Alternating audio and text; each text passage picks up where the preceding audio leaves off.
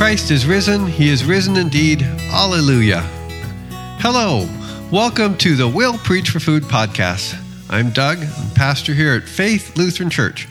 We're based out of Shelton, Washington, a congregation of the Evangelical Lutheran Church in America. Thanks for making this podcast a part of your day, and happy Easter.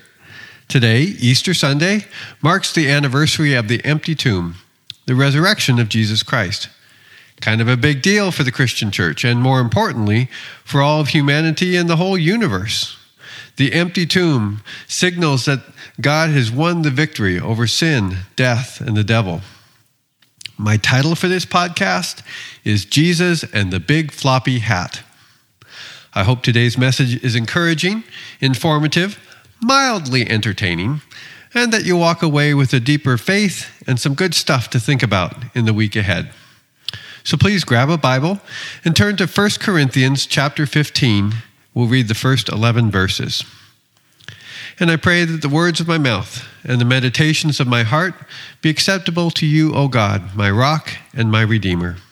Amen. So a reading from 1 Corinthians chapter 15, the first verse. The Apostle Paul writes, "Now, brothers and sisters, I want to remind you of the gospel I preached to you, which you received and on which you have taken your stand. By this gospel you are saved, if you hold firmly to the word that I preached to you. Otherwise, you have believed in vain. For what I received I passed on to you as of first importance, that Christ died for our sins according to the Scriptures, that he was buried, that he was raised, and on the third day, he was raised on the third day according to the Scriptures, and that he appeared to Cephas, and then to the 12. And after that, he appeared to more than 500 of the brothers and sisters at the same time, most of whom are still living, though some have fallen asleep. Then he appeared to James, then to all the apostles, and last of all, he appeared to me also, as to one abnormally born. For I am the least of the apostles, and do not even deserve to be called an apostle, because I persecuted the church of God. But by the grace of God, I am what I am. And his grace to me was not without effect. No, I worked harder than all of them, yet not I, but the grace of God that was with me. Whether then it is I or they, this is what we preach, and this is what you believed." A reading from 1 Corinthians chapter 15. The Apostle Paul wrote this letter to the church in the city of Corinth, about 55 AD. This begins the chapter 15, one of the most well-known passages from Scripture having to do with the significance and the theology of the resurrection of Jesus. Verses 3 and 4 use a formula that the church has adopted for its creeds, its summary statements about God. That Christ died for our sins, was buried, and raised from the dead on the third day in accordance with the Scriptures. We use that phrase in our Nicene Creed and in the Apostles' Creed. Well, in verses 5 through 8, Paul's rattling off a list of people to whom the risen Christ appeared, including Cephas. Now, Cephas is another name for Simon Peter, one of the original disciples of Jesus. And I have to confess that until this week, I have always pronounced it Cephas, because that's what it looks like, right? C-E, Cephas. But it turns out that we're supposed to pronounce it Cephas. I don't know why. I don't know why no one has ever told me this before, and I don't know why they spell it Cephas if they wanted us to pronounce it Cephas. I'm a bit miffed, frankly, but I digress. The list goes on to include James, some of the other apostles, a group of 500 or so, and then Paul lists himself as the last to receive a visit from the risen Jesus. Now, the sense here is that he's a bit starstruck.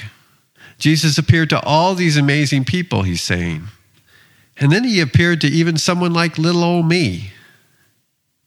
There's also a sense here that the reason that Paul tells this story, he wants them to know that if Paul can save someone even as bad as Paul, then the cross is enough to save anybody, including the audience to whom he writes.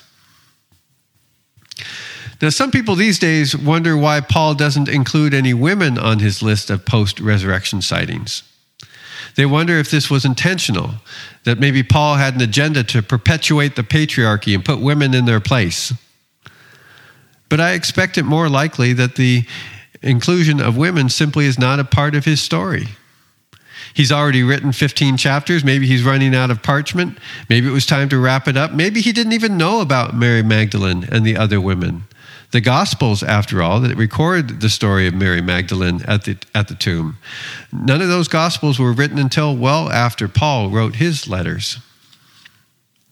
I bring this up so that, first of all, can we cut Paul some slack? Can we let Paul tell his story the way he wants to tell it? We don't need to cancel Paul just because later church leaders, men, have cherry-picked the Bible and used passages like this to argue that somehow only men can preach or lead the church.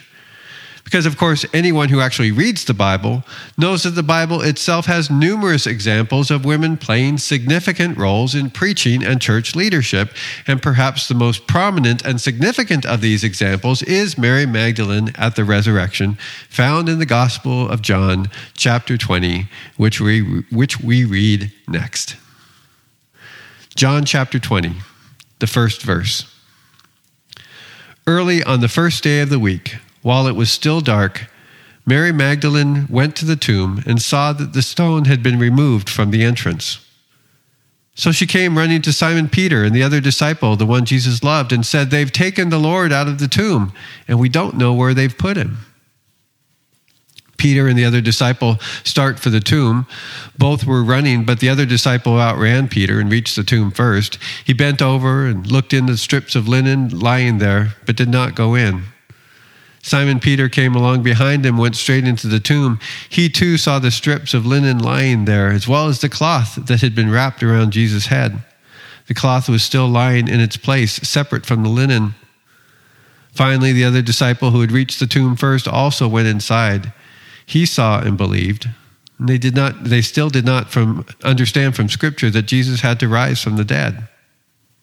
Then the disciples went back to where they were staying. But Mary stood outside the tomb, crying.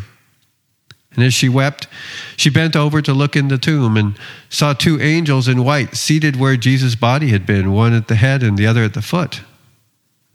They asked her, "Woman, why are you crying?" "They've taken my Lord away," she said, "and I don't know where they've put him." At this, she turned around and saw Jesus standing there, but didn't realize that it was Jesus. He asked her, "Woman, why are you crying? Who is it that you're looking for?"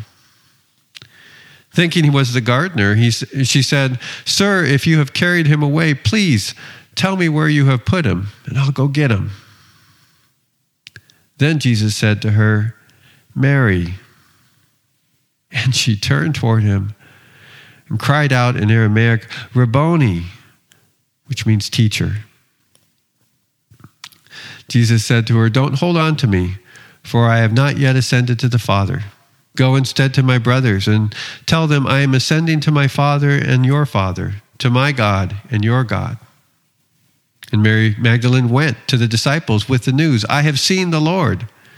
And she told them that he had said these things to her. A reading from John, the 20th chapter.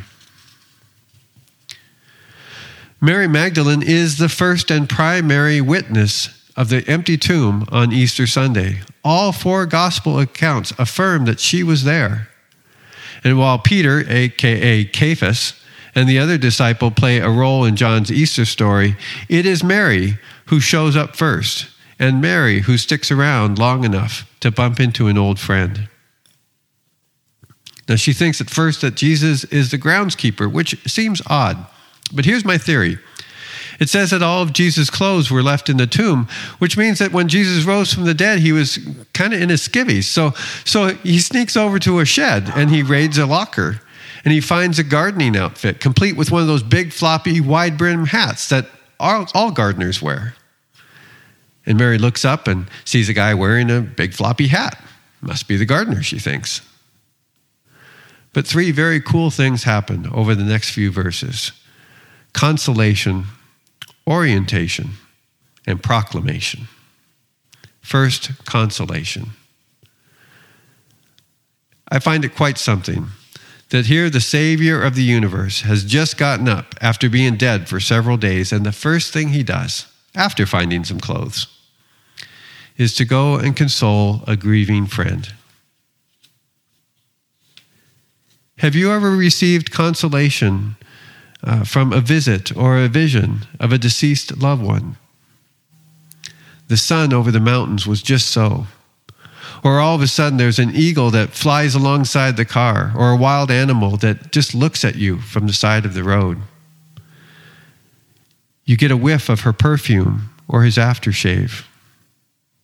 A dish, his favorite dish, is suddenly on the other side of the room. Whatever it was, maybe it was only a moment, but he was there. She was there. And that visit brought you comfort and closure. Somehow you just knew that your loved one was okay and that you would be okay. That's what happens here.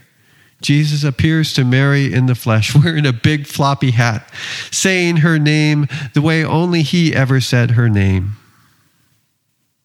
He was okay, and she was going to be okay too. Jesus, the living Jesus, brought consolation to Mary. Consolation and a reorientation. He adjusts her orientation from holding on to the past to leading her into the future.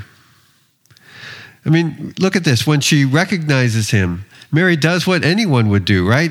She reaches out to hug Jesus, to grab hold and never let go because it hurt so much when you left last time, and don't you ever leave me again because I couldn't bear it, and I am so happy and I'm filled with love and joy, and you're here and you're alive, and why are you wearing a big floppy hat? But that doesn't matter because you're here now and everything's going to be okay, right?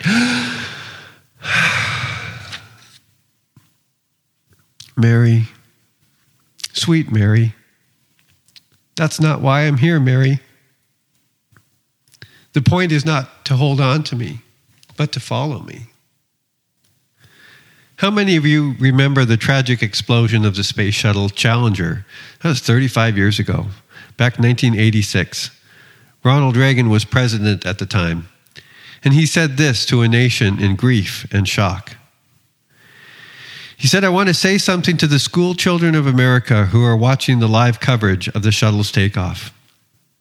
I know it is hard to understand, but sometimes painful things like this happen.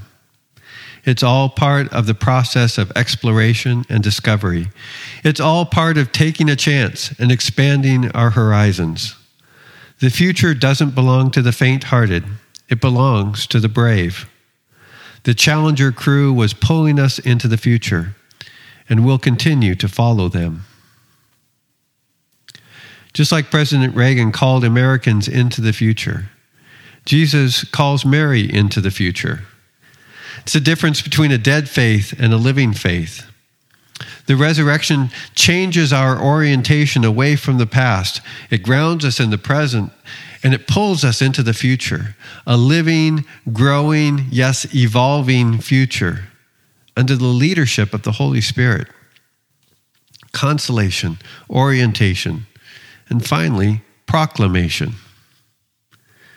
Go to my brothers and tell them, Mary. Tell the disciples, all of them, including Cephas or Peter or whatever you want to call them. Tell them all. Tell them that I have risen and that I go ahead of them and that the kingdom of God is at hand and that everything is going to be better than okay. Tell them, Mary. I'll meet up with them later, but first I have to return this big floppy hat.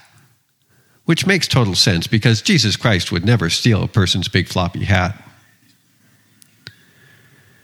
But do you see? Mary is the first Easter preacher because she goes to the disciples and she reports, she announces, she proclaims and declares, I have seen the Lord.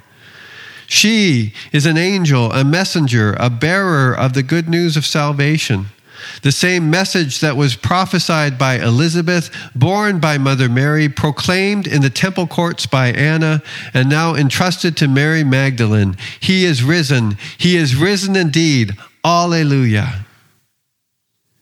Mary's testimony inspires other men and women in the early church to share their faith, including Cephas and James, as well as the likes of Priscilla and Damaris and Lois and Eunice. Mary's proclamation ultimately leads to Paul's conversion, which leads him to write a letter to the Corinthians about the resurrection gospel, which saves us all. If only for this life we have hope in Christ, we are of all people most to be pitied, Paul writes. But Christ has indeed been raised from the dead, the first fruits of those who have fallen asleep. For as in Adam all die, so in Christ all will be made alive. Where, O death, is your victory? Where, O death, is your sting?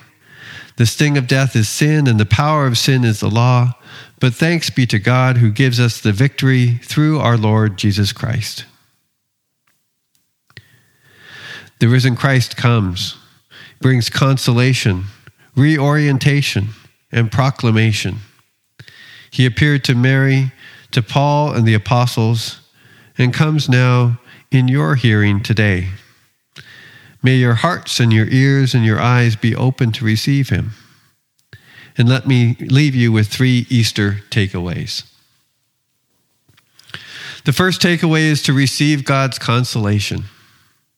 The Bible says we do not grieve as those who have no hope. At the heart of Easter is the assurance that God's got this. You're not alone. So like Mary, may the risen Christ console and encourage you in your grief. Or like Paul, may the risen Christ bring you assurance that your sins are forgiven, that God's grace is for you. Second, readjust your orientation. Christ is alive, and that calls us out of the past, grounds us in the present, and points us to the future. Forgetting what is behind and straining toward what is ahead, the Bible says, we press on. Think about that as we emerge from crisis COVID into chronic COVID. May the risen Christ reorient our lives and our imaginations toward a hopeful future, not just a return to the way things used to be. And third, share your proclamation. Mary told her story. Paul told his story.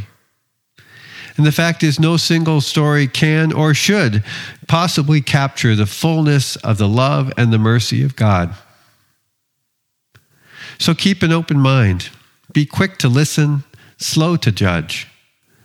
May we all have the humility and courage not only to share our stories, but to listen to the voices and experiences of others, regardless of how old they are, or their gender, or their race.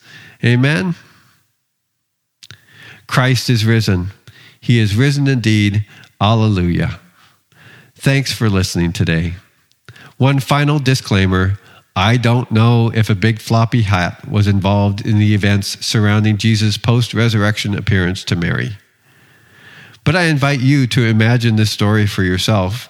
Reenact the scene in your own heart and imagination, with or without a big floppy hat. And I invite you to learn more about faith or access our live streaming worship on Facebook or catch up on our Worship Cafe playlist on YouTube through our website, www.faithshelton.org. We continue to offer on-site worship these days with masking and social distancing.